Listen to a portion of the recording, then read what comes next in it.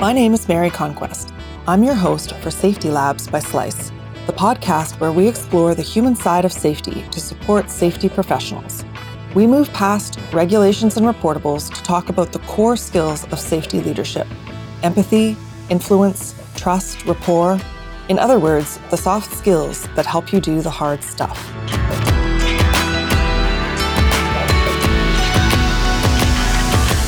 I have Professor Tim Marsh here today to talk about the role and the importance of well-being in a culture of safety. Tim Marsh is one of only a few chartered psychologists who are also chartered fellows of the Institute of Occupational Safety and Health. He was a team leader in UK research into behavioral safety in the early 1990s and is considered a world authority on the subject of behavioral safety, safety leadership, and organizational culture. Tim has worked with more than 400 major organizations around the world, including Apple, the European Space Agency, the World Health Organization, and the UN. He's the author of Affective Safety Management, Talking Safety, and Total Safety Culture. I'm pleased to have him here today and excited to hear more about well-being and safety culture. Hi.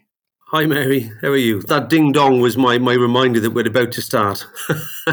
So you've said in a recent webinar that as recently as 2 years ago, the link between well-being and safety was a controversial one. Why is that, and how do you think that it's changed? Why is that? Because we were very wary, certainly organizations were very wary of talking about the link between mental health and accidents. You know, it was considered that any discussion of that seemed to be blaming the victim as opposed to analysing it as a risk factor. And slowly, through understanding the data more clearly, we've realised that actually it's just a huge risk factor, whether you're coming at it from a continuity point of view, resilience point of view, or an individual thriving and doing well perspective. So that the data here in the UK is that for every worker we kill, 31 workers will take their own lives. You know, and when you realise that for every person who takes their own life successfully, something like 25 will try on a given day. You know, and we know about Heinrich's triangle, so you don't have to extrapolate very far to realise you're talking about a lot of people in work, operating heavy machinery, taking really difficult and important decisions, interacting with a whole bunch of colleagues who are really not in a very good place at all. Clearly, that's not ideal. The likelihood of them giving you above the line or discretionary effort is bound to be smaller on average than a person having an average day. And we argue the likelihood of them having an accident is higher. Not an awful lot in the way of good quality meta-analysis, but early studies seem to suggest twice as likely. And the factors for that, you're much more likely to be distracted, much less likely to have high levels of situational awareness. You know, both things we'd want to have. You're far more likely to be fatalistic. You know, that kind of, oh, whatever, I don't care. And of course, you're far more likely to create risk around you by doing aggressive, impetuous things, having arguments with people, failing to be a good team player when good teamwork is important for safety. And I think all of those things are utterly self-evident. And as we've done podcasts and given talks and said, look, it's not about blaming the individual at all. It's about understanding that if 1 in 5 on any given day is struggling with their mental health, that is a colossal risk factor. And you can either hope for the best or you can proactively address it. Know that it's there. We know from world-class safety culture that what you don't do is cross your fingers. What you do is you proactively go out and you understand where it is, why it's happening, who it's happening to, and what we can do about it.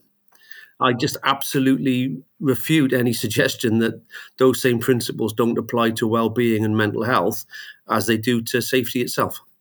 Speaking about shifting from this idea of individual blame into workplace culture. So workplace culture plays a big role in your thinking. And you've spoken about potentially unconscious cues that show cultural priorities that influence people's behavior. So can you give an example and sort of explain why culture is foundational to safety? Sure. Well, I increasingly over the years, we've it's not at all controversial to suggest that culture is king. You know, and what we talk about is the incredible power of peer pressure. So a simple example, from a utility company I worked with years ago, 2 weeks in their university to be a fully qualified engineer, so that 2 weeks, once they're qualified, they have to do 2 weeks to be qualified for the company. So it's quite an intensive training session. And what we found is that you put them in the back of a van with 3 experienced guys and they've gone native by lunchtime. Because, and lots of user-friendly examples that I won't use here because they're all about sport and other things. But, what you find is no matter what your intentions, you tend to react to what you see around you. So a non-controversial one, you pick up a hire car at an airport and you warn, do not speed on our island, I don't know, Cyprus, Trinidad, because we'll nail you. And ruin your holiday. And as you hit the motorway, you see a big sign that says 80 kilometers an hour maximum, severe penalties. You're definitely doing 78 kilometers an hour as you come out. But as you drive down the road, what you find is the inside lane is doing 90, the middle lane is doing 100, and it's a free for all in the outside lane. And we used to ask the question, well, what speed would you be doing 10 minutes later? But of course, delegates would say, well, you've got to keep up with flow, haven't you? It's not safe to not keep up with flow. So we found a better question was, how many of you would have used the outside lane within the first half an hour? And as a rule, half the audience put their hand up because you respond not to what it says on the tin or what you've been trained. You respond to what the experienced, confident people around you do, and you take your lead from them. And almost instantly at that, for that matter. So culture is king because, I was involved in Cullen 2, looking at Ladbroke Grove, the train crash, rather than Cullen 1, the Piper Alpha disaster. And we came up with a definition, which was, your culture is what is typical or unremarkable on a normal day. So it's not what we say it is, it's what actually happens around us on a normal day. That's your culture, and culture is king. It's not what's on your safety posters. It's not what's so. And you did ask me a two-part question. Actually, you have to forgive your viewers. It is Friday night here in Manchester. The football and the rugby is on the telly, and it'll take me a while to get up to speed. But you asked me a question. How is it conveyed with subtle cues? And and one of the things we've really understood recently is this whole kind of Kahneman thinking fast, thinking slow, and how it's manifest through nudge. Behavioral economics is the science of big changes in behavior for small inputs. So anybody who's anywhere near behavioral safety or behavioral change should be all over nudge. And the sorts of things we understand now are, if when you're in a pub, you're divorced, you're dating, and across the table comes, you're a really nice guy, Tim, and I've really enjoyed these last couple of weeks. It's been lots of fun, but I've got my coat on before they've even finished the sentence, because that anything before the but in a sentence is just flannel. Everything after the but is the meat of it. So, in a safety brief, in a toolbox talk, I want this job doing safely, but by Friday, means by Friday as safely as you can. And when those corners are cut and we get unlucky, those workarounds occur, and we run out of luck. We all end up being caught, and the supervisor will say, "But I said safely. I very explicitly said safely," and the person on the receiving end is likely to say, "Well, yeah, but." And it's lost in the mists of time now, isn't it? What was actually said and how it was conveyed, but conveyed it was. You talked as well about elements of culture. There were 3 different elements that you mentioned. What are those? And can you tell us a bit more about them? Well, I mean, there's a million elements of culture, values, principles, artifacts, God knows what. But, you find when you're trying to explain things, you don't want to have anything more than 3, Yeah, everything should be down in 3s. And I think the 3 clusters of issues are, number 1, your systems, your procedures, your rules, your training, all that good, your safety management system, your risk assessments, all the stuff that we go and audit and invest in. And obviously, if you haven't hit diminishing returns with that, there's work to be done. Go and buy some safety equipment, have a safety professional who knows what a good safety management system looks like. Get your ISOs. But what you find, of course, is a lot of organizations get from not very good to compliant with their systems. And then they think, well, look, we've got this far with our systems. What we need are more systems and more rules And, everybody listening to this will have worked in an organization where the rules just proliferated until they actually started getting getting in the way, and diminishing returns is hit. And the workers are saying, oh, no, not more bloody paperwork and so on. A lot of organizations call it the blob effect. You just keep piling into it and it just gets bigger and bigger. And so once you've hit diminishing returns, you really need to address something smarter, like a turn left and focus on the human factor. And we think there are two elements of that. The first one is good old-fashioned empowerment and engagement. To what extent are your workers heads up and switched on? And this, of course, is a factor of transformational leadership rather than transactional leadership, by which I mean they're coached rather than told. They're praised rather than criticized. The communications are excellent and clear. So at this point, really good posters and really clear paint become useful. Toolbox talks that are full of dialogue become useful. Anything that generally, gets and of course the classic one that we're seeing in Britain at the moment, you lead by example, because we're all leading by example at all times, whether we want to be or not. So it's a good idea to be doing it well. Otherwise, people get awfully upset and demotivated and angry, and think that things are unfair, and that's the last thing you want. Unfairness is the most deadly of all the sort of psychosocial issues there are, because it completely undermines trust, and trust is key. So you want all that going on, and you've got your switched on motivated workers, and what you want them doing ideally is learning. And HSG 48 shows really clearly that when you step back objectively, what you see is that about 80% of what's going wrong out there is structural. It's unintentional mistakes caused by fatigue, lack of training, lack of tools, lack of time, or it's the cultural stuff. We've made a start on the cultural stuff. A lot of the cultural stuff is not people just doing what they want to do. It's doing what they think the organization wants for them, or the best they can. So you hear things like, you can have it quick, you can have it cheap, you can have it good quality. Pick any two. And if you cascade that sort of issue down to the workforce, they'll just do the best they can and they'll second guess you. So hardly ever, when you step back and look at it, is it just an individual off on a folly of their own. And even when it is an individual off on a folly of their own, there are questions to be asked. Who employed this person? Who trained this person? Who's supervising this person? Who's responsible for sending them out there so demotivated and half-cocked? You can't just blame the individual because they've done something daft. And, an ABC analysis temptation analysis shows really clearly, if the safe way is slow, inconvenient, or uncomfortable, then, it's highly tempting to find a workaround and crack on. Not everybody will. Some people have got great self-control and so on, but most of us haven't. And it's just a head count of how many people do cut that corner. And risk mounts up and people get hurt. And of course, if it's something that looks a bit daft at a glance, it's really easy to blame people then and say, well, you cut the corner, you knew what you were doing. But I was really tired. I was getting to the odds at the end of a long shift. I'm absolutely desperate for a cup of coffee.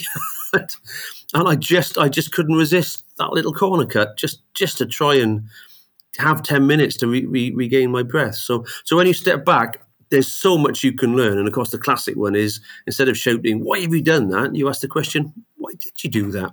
Because 9 times out of 10, curious why has got a good answer.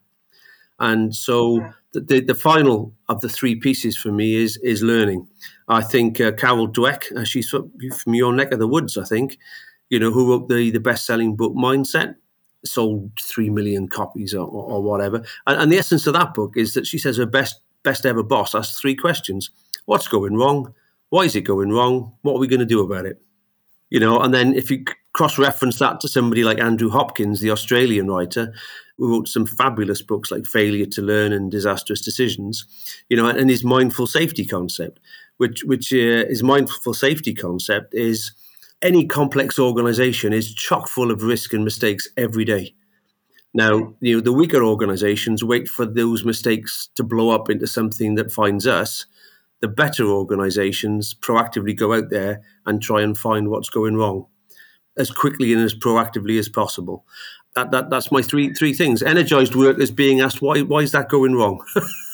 Yeah, you've spoken about the importance of situational awareness, and actually you had a an excellent metaphor, well, not even a metaphor, but example of this in the 1955 Le Mans 24-hour race disaster, right? I'd like you to talk about that, but I also wanted to ask, standard planning around risk is flawed, is something that you have said. We all know that situational awareness is important, but standard planning around it isn't great. And you've talked about this as the model of human error. So can you talk a little bit about situational awareness as well as understanding human error a little bit better? The example you've obviously seen is the Le Mans race. Juan Fangio, he's driving a Mercedes. I think he's twice a world champion on the way to winning 5 in 7 years, something like that. And so obviously the big star, the Lewis Hamilton of his day. And in that race, there's a serious incident. I think 85 people were killed, and he could have driven into the back of it. It was obviously a horrendous collision, but he didn't. And afterwards, people said to him, "Well, how on earth did you manage to not drive into the back of that? It was a blind corner. You slowed. How did you know to slow?" And the way he explained it was, he said, "Well, look, I'm Fangio, big star. I'm driving a bright silver Mercedes at 200 miles an hour, and I noticed that nobody in the crowd was looking at me. So I knew something had happened." That's pretty switched on, isn't it? To be, yeah, at those speeds. I'd have my eyes closed and I'd be screaming. But that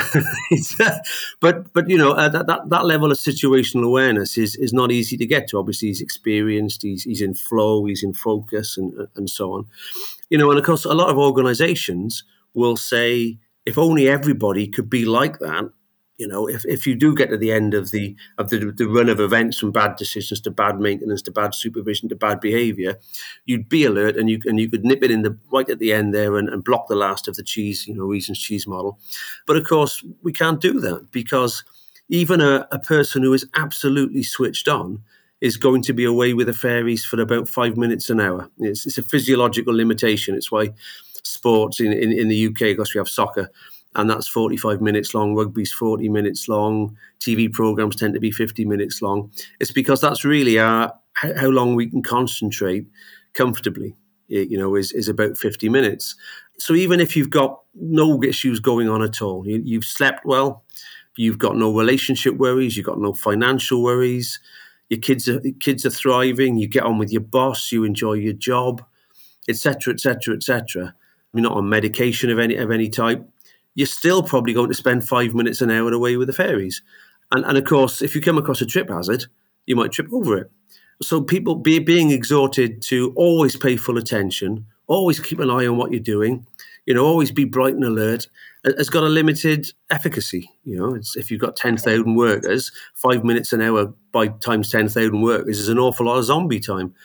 And so what we found is a much better approach is to say, look, in the 55 minutes when you're bright and alert, if you see a trip hazard, stop and tidy it up so that it's not there to trip over when you come back around the corner 20 minutes from now away with the fairies. The second approach is just much more effective.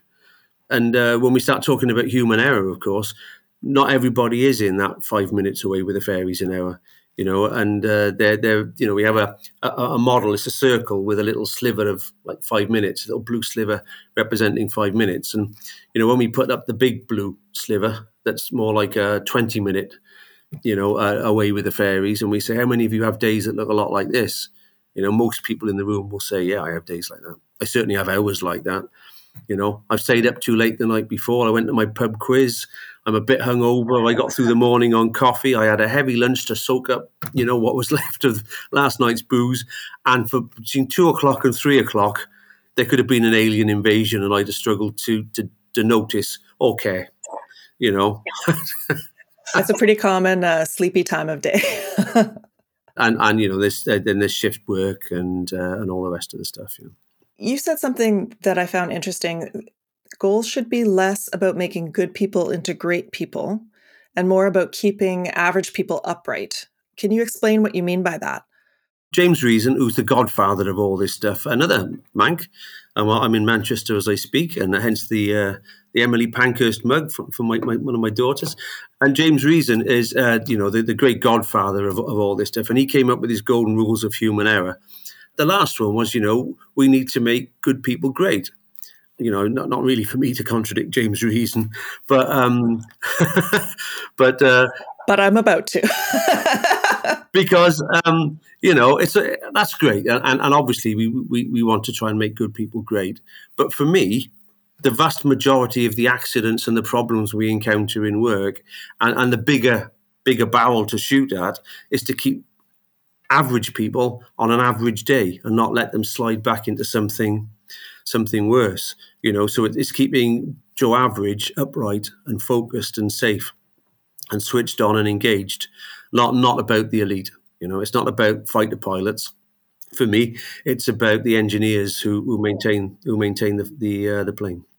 You also had some thoughts about mental health first aiders. Now, I'm not as familiar with sort of the culture of safety and of safety management and how it's developed, but I imagine that's a relatively recent adoption in workplaces, is to have mental health first aiders. But you have a particular point of view about them that I'd like you to share. You'll see me joke about my first week's work. Well, in the UK, I don't know what it's like in Canada. Certainly around the world, there are mental health first aiders. The whole idea was came up with in Australia, a long way from the UK, and also Mates in Mind and other initiatives are all Australian, as it happens. And it's a big thing now in the UK, mental health first aiders. You go on a 2-day training course and you get your badge that says you are aware, and you're taught to intervene and signpost and so on. That's great. It certainly doesn't hurt and certainly helps a lot if done well. But what we're finding, a bit like the bad old days of behavioural safety, 30 years ago, a behavioural safety course might be, listen to somebody like Tim. He's going to give you a lecture to tell you how important behaviour is and some good examples. Now, just pay full attention. Don't forget that, and off you go. And that's it. That's our behavioural safety program. There's the magic bullet, silver dip thing. And I think what we're finding in the UK certainly is a lot of organisations are sending 5% of their staff on mental health first aider courses. And then what they're doing is they're saying, well, we've got it covered. That's our mental health problem covered. And the example is a guy called Chris German.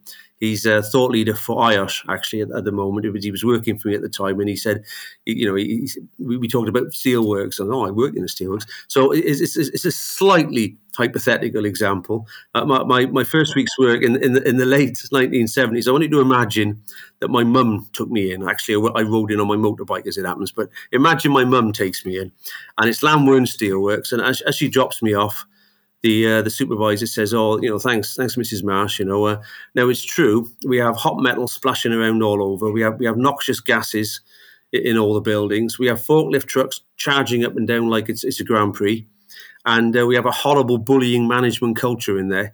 But don't worry about it. Tim will be fine with us because we've got 4 highly skilled first aiders in there, and they'll look after him for you."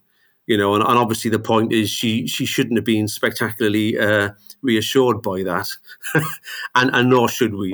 We don't want to be looking at having mental health first aiders as the solution. We want to be proactively looking at what we're doing to our workers that they might need a mental health first aider in the first place, and proactively trying to create a culture that is strong and empowering and gives you the benefit of good work is good for you. Because people who enjoy their work and find their work rewarding are mentally healthier than people that don't need to work at all. Well, that leads me into my next question, which is really the big question. What can organizations do to make meaningful changes, more than just sort of a backup like a mental first aider? But not that that's a bad first step, but more meaningful changes once they accept some of these concepts that we've been talking about. Well, I mean, the first thing, of course, you have to do is you have to do the reactive stuff, just like we have to have accident investigations and fines for people who and so on. Is just to actively spot that people are hitting critical. And when you look at these issues, we all of us have bad days. 85% is depression and anxiety. We're talking about mental health. And that is really, depression is merely, really, if you talk to a cognitive behavioural therapist, depression is merely thinking about things that have happened in a negative way, which we all do. It's a continuum. Whereas anxiety is thinking about things that haven't happened yet in a negative way. and a behavioral therapist would say, look, it's every minute you spend doing one or the other, and unless the depression stuff is about as a spur to learning, but every minute you spend thinking negatively steals a minute from you to do something more positively, especially with the anxiety. It steals a minute from you to work towards making whatever it is you're worried about less likely to happen. So it's a continuum, but like everything else, once we get to the stage where that's getting in the way, and it's going to get worse, with a risk to ourselves, and we might be a risk to our colleagues, we might get to the stage where we're off. Initially we know that we'll be off with a bad back. 80% of people who are off with bad backs are actually off with mild depression and anxiety and all those other studies. So we don't want that to happen, and we certainly don't want them to have a florid breakdown and be off for months. So spotting them and then pointing them in the direction of employee assistance and other, or the Samaritans and other issues is a really good thing to do. Now, mental health first aiders, of course, can be really useful for that. But if you put absolutely everybody through mental health awareness training, and the training we do now for organizations on human factors this is the top 5 things you need to do for this, and these are the 5 things you need to look for. So it's really easy to blend into good old-fashioned human error training around HSG 48 and so on. But if you've got everybody doing it, you don't really need mental health first aiders at all. So that's a very long-winded way of saying, but the second thing is we want to be proactive. We want to create an environment that keeps people in the middle, keeps people away from critical naturally, because they actually find work empowering. If I could go off to the side, I did a job for an organisation a couple of months ago, and I was working with the board. It's only a relatively small company, and I said, look, good work is good for you. Sometimes having a good job is the only thing that keeps you upright. There's only 6 of us in the room. The head of HR just said, yeah, that resonates. Yeah, bang. And we had to have half an hour off. And when we got back, I said to the CEO, well, when you do your talk, I'd really like you to talk about this. Big guy, ex-rugby player, 6'4", super confident, pretty intimidating kind of guy, So I'm not doing it. So, he said, well, I'll stand on the stage, but I can't talk in public. I'm too anxious. It's just like, oh, geez, So it's that creating a job that really, really keeps you energized, gives you a reason to ping out of bed in the morning. Oh yeah, I'm looking forward to that.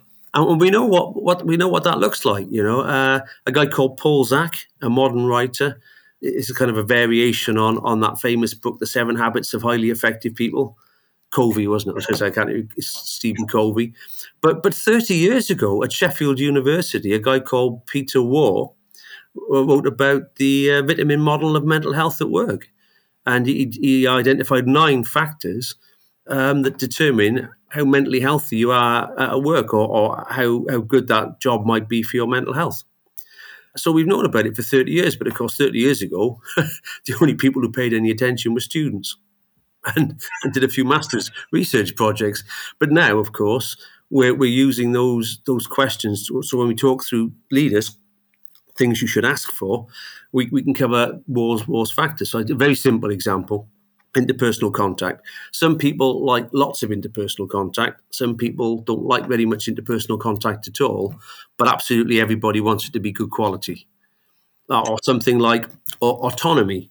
So some people love working from home, other people hate it. And autonomy is a really good example. As a rule, we like a bit of autonomy. Now, some people like a lot of autonomy. If you like a lot of autonomy, you can only really function in society as a self-employed person. A lot of people listening to this podcast, if they had the level of autonomy that I've enjoyed over the last 30 years, they'd never sleep. So it's about tailoring the job and the task to the individual best you can. Other people have a really high NAC, need for achievement, and they really want to be on training courses and they want to be developing their skills and using their creativity. And other people have got a really low NAC and they just want to be left alone to do a reasonably straightforward job, Yeah, I think people like different amounts of structure. And another guest I was speaking to saying, some people don't want to make the decisions that are required to be a safety manager. They don't want to make the tough calls, that they're quite happy within a a more predictable framework. So yeah, know thyself, know your workers, I suppose. Yeah, and there's, if you go on a mental health first aid course, they'll talk you through windows on the world, and there's just like a three, like an onion. Core. Who are you at core? Your values, your family, other stuff where you work and sexuality and so on. And how you can use it on a training course is to say, look, individuals are infinitely complex and infinitely different.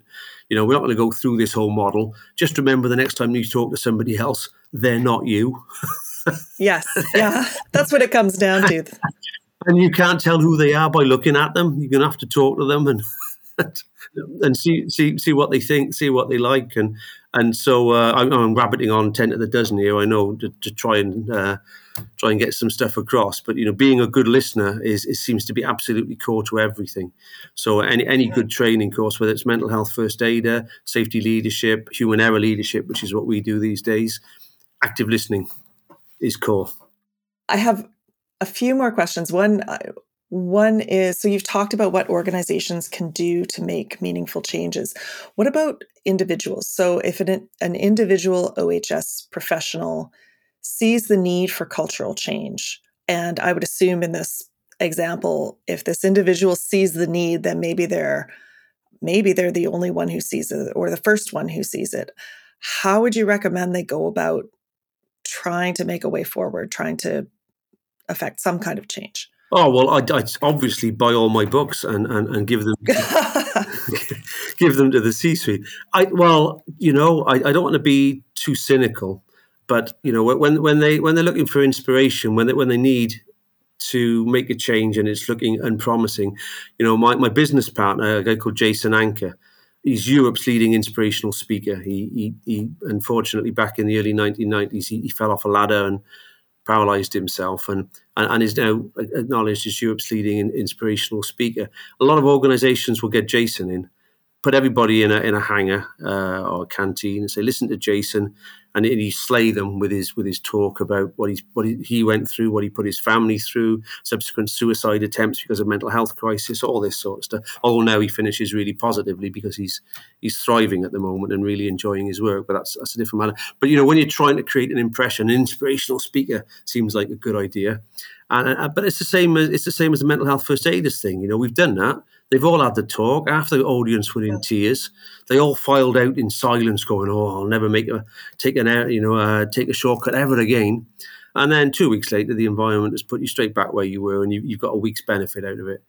I think if you're a safety professional and you're really struggling to get the C-suite to listen to you, you've got to go in with the win-win stuff. You've got to be able to articulate the figures, So if you've got a workforce, so we talked about mental health before, and the figures are just astronomical. And I know they're similar in Canada as they are to the UK. I did look it up. We lose 5,000 people to suicide, 4,000 of working age, which is a ratio of 31 to 1 compared to people we kill in industrial accidents. And as I said earlier, for everyone who completes suicide, you will have something like 24 will have tried it on the day, and another factor again 3 times that many, so 100 or so will be planning it. So if you've got a workforce of 10,000 people, and we talk about 1 in 4 in a year, 1 in 5 at any given time, that is a colossal risk factor for you. And you don't have to, obviously suicide is still relatively, even with those figures, it's still relatively infrequent. But if you have a workforce that's unhappy, that if you have a culture that's quite toxic and unsupportive, and a workforce that are not really particularly engaged, you can guarantee you've got all sorts of people out there just going through the motions. You've almost certainly got a high absenteeism rate. You'll almost certainly have a high turnover of your best staff, and it'll be the best ones that go quickest, of course, because they can. You won't be attracting the best staff in because you'll have a bad reputation, and these days online, everybody knows everything. I mean, it doesn't have to be down the pub where somebody says, "Oh, you don't want to work there." It's everywhere, isn't it? You'll almost certainly have, as I say, absenteeism rates will be high. Presenteeism rates will be high. That whole thing about, I'm just going to get between here and 5 o'clock, as quietly as I can.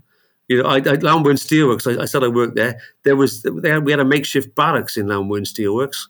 I never got to use it because I didn't stay more than a week. But you would go in for the night shift. You take your sleeping bag with you, and you'd go into the barracks. People would cover you, and you'd just sleep through the night. That was that's presenteeism. That's a fairly extreme example. I actually worked at a radio station where the station manager, now this is a college station, so not as much scrutiny, put on some album on a loop and just went to sleep in the studio because he couldn't make it through. This was a university station. I imagine he had been cramming for exams or perhaps doing something more fun than that. I don't know, but But anyway, in the old days, we did presenteeism better than these young ones. Yes, that's right. We even do. So, and of course, you've got your above-the-line behaviour, citizenship behaviour, all that lovely stuff that we want, creativity, helping new starts, putting yourself out, going the extra mile, whatever you want to call it, all that stuff that you get if you've got a switched-on, motivated workforce. Well, you're not getting it if you've got a workforce that's really hanging and demotivated, and of course, one of the things we're talking about here is good old-fashioned productivity and customer service and quality assurance. Clearly, all of that is compromised if you've got a workforce that hates you. Yeah, so it's not just about frankly being a good person and wanting to have a happy workforce, but there's a business case. There's a very clear business case for healthy workers. No, absolutely. It's clearly a win-win, and one of my books finishes with a cartoon. It's a pastiche of the famous Monty Python scene, and you got a guy saying, well, fewer of our best workers leaving, less absenteeism, less presenteeism, more above-the-line behaviour, more productivity. Why else should we worry about the well-being of our workforce? And there's like little black shadows in the front, and there's a joke that one of the little black shadows says, well, fewer accidents and better mental health, Reg. Well, fewer accidents and better mental health taken as read. No need to self-evident. No need to mention that. And it's that there is a business case, and there's all sorts of studies now quoting twice as productive and this and that. And a third less likely to lose your best staff, and all these other figures. And my experience is, unless you've just killed somebody, and everybody's feeling really quite focused on the human factor, you really need to hit senior management with the win-win data, because otherwise they're not going to listen to you because they're busy. At the very least, they're busy. They've got lots of other things to do. They've got shareholders to worry about. And of course, a fifth of them will be hanging by a thread because they've got mental health issues. Of course, so, yeah.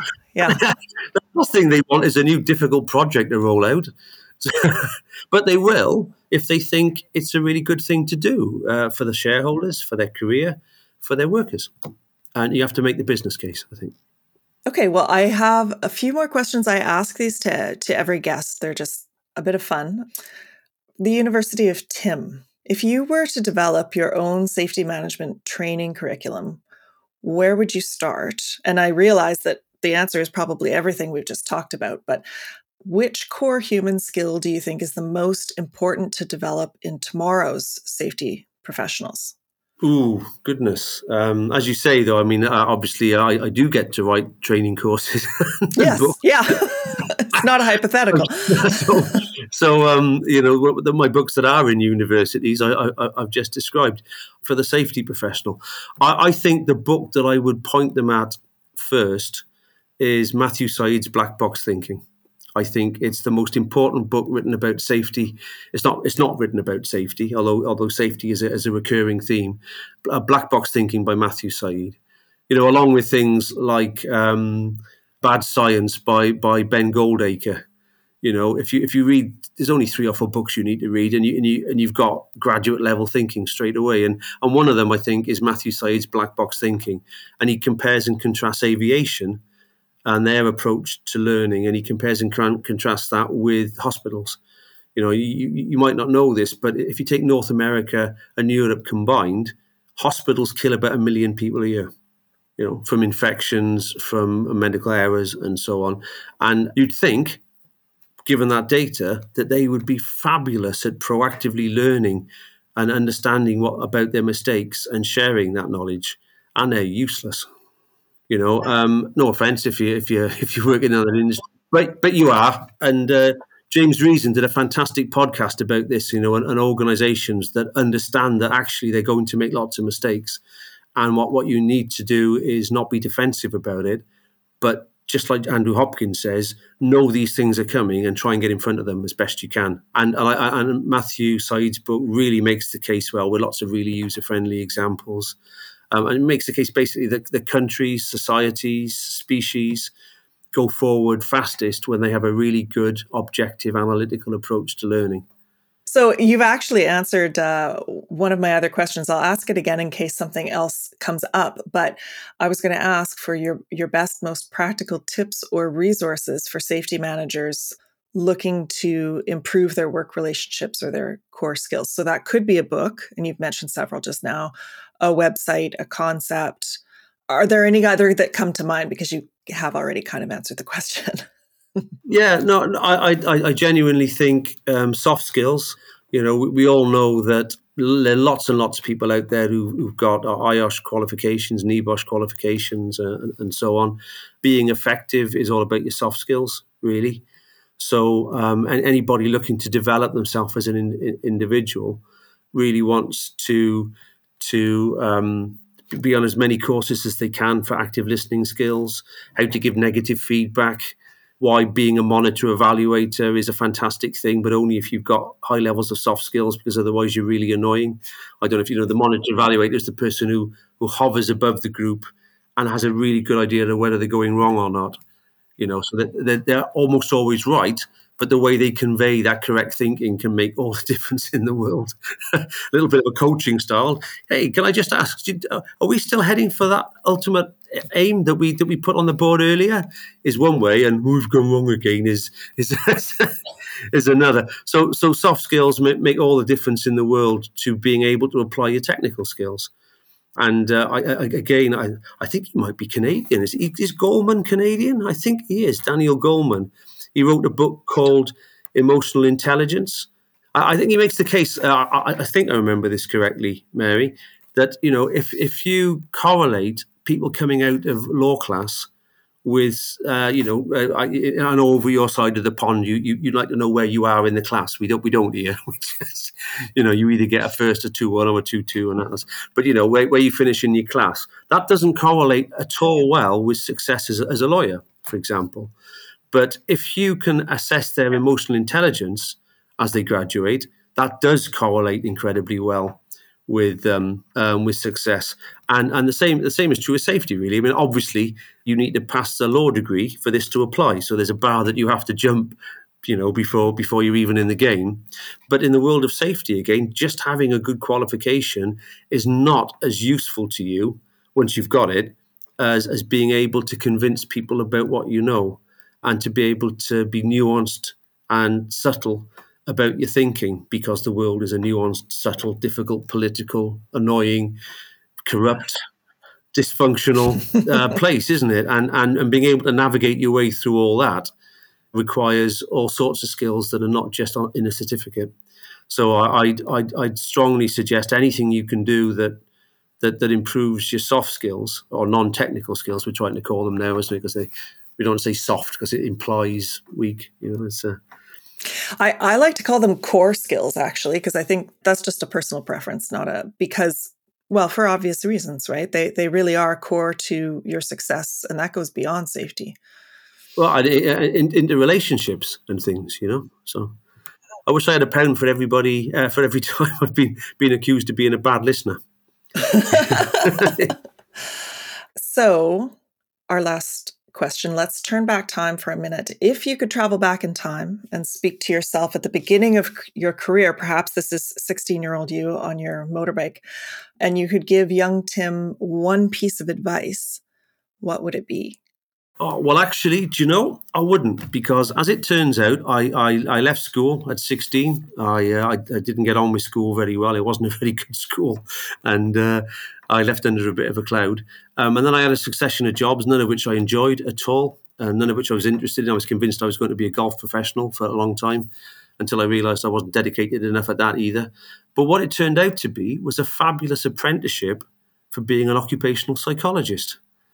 So I wasn't paying attention to loading the vans at Woolworths and working as a teller for the NatWest Bank and all the rest of the stuff that I did. I wasn't paying any attention at all. I just thought, oh, God, I don't like this very much. But as it turned out to be absolutely fabulous, entirely unintentional apprenticeship for being an occupational psychologist. But that was luck. That was sheer luck. That was by accident and not design. I would say luck and inclination, right? Because no, it was sheer luck. Absolutely okay. All sheer right. luck. Because I was, as an occupational psychologist, I wasn't even enjoying doing that very much, because once you've done a development centre for managers, you've done a development centre for managers. But a guy called Dominic Cooper, who was over in America, who was next door to me, was running the big project on the construction sites for behavioural safety. And I just finished looking at suicide in army recruits for my PhD. Dominic had a big argument with the department about some technical issues and decided not to continue and go off on his own, which and has thrived ever since. But they were desperate for somebody to step in. And I happened to play touch rugby with a professor who needed a replacement. I said, well, you've just worked with army recruits. You can go on a construction site without getting eaten. So, could you just stand in for a month? I said, oh, yeah, go on then. It's a favour for you, Ivan. And of course, I loved it. I just absolutely loved it. And it was so much more fun working on a construction site and looking at safety on a construction site than it was dealing with yet another group of managers. So I was lucky enough to be in the right place at the right time. And because I'm in safety, I'm working with the front line often. People who work in nuclear power plants, people who drive trains for a living, people who fly planes for a living, people who run data centers, oil rigs, etc., etc. So it was pure luck.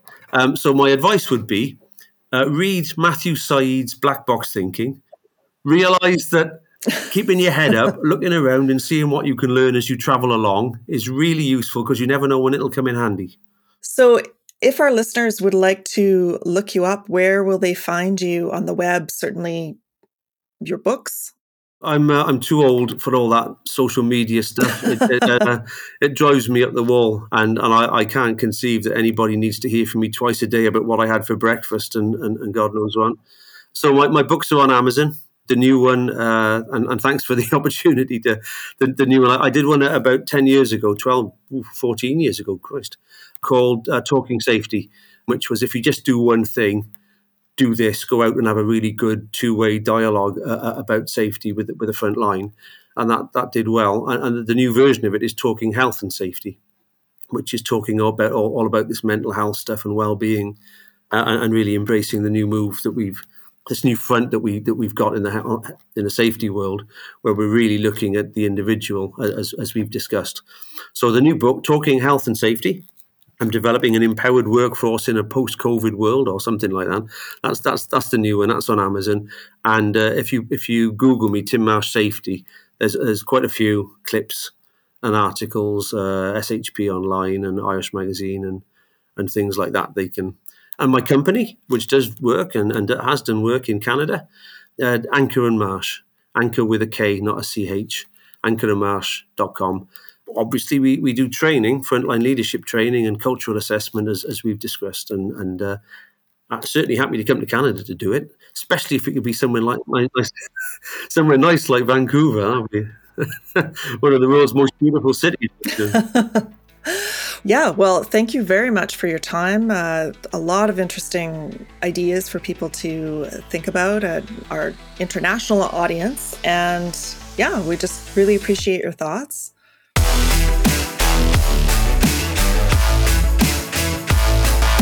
Safety Labs is created by Slice, the only safety knife on the market with a finger-friendly blade. Find us at sliceproducts.com. Until next time, stay safe.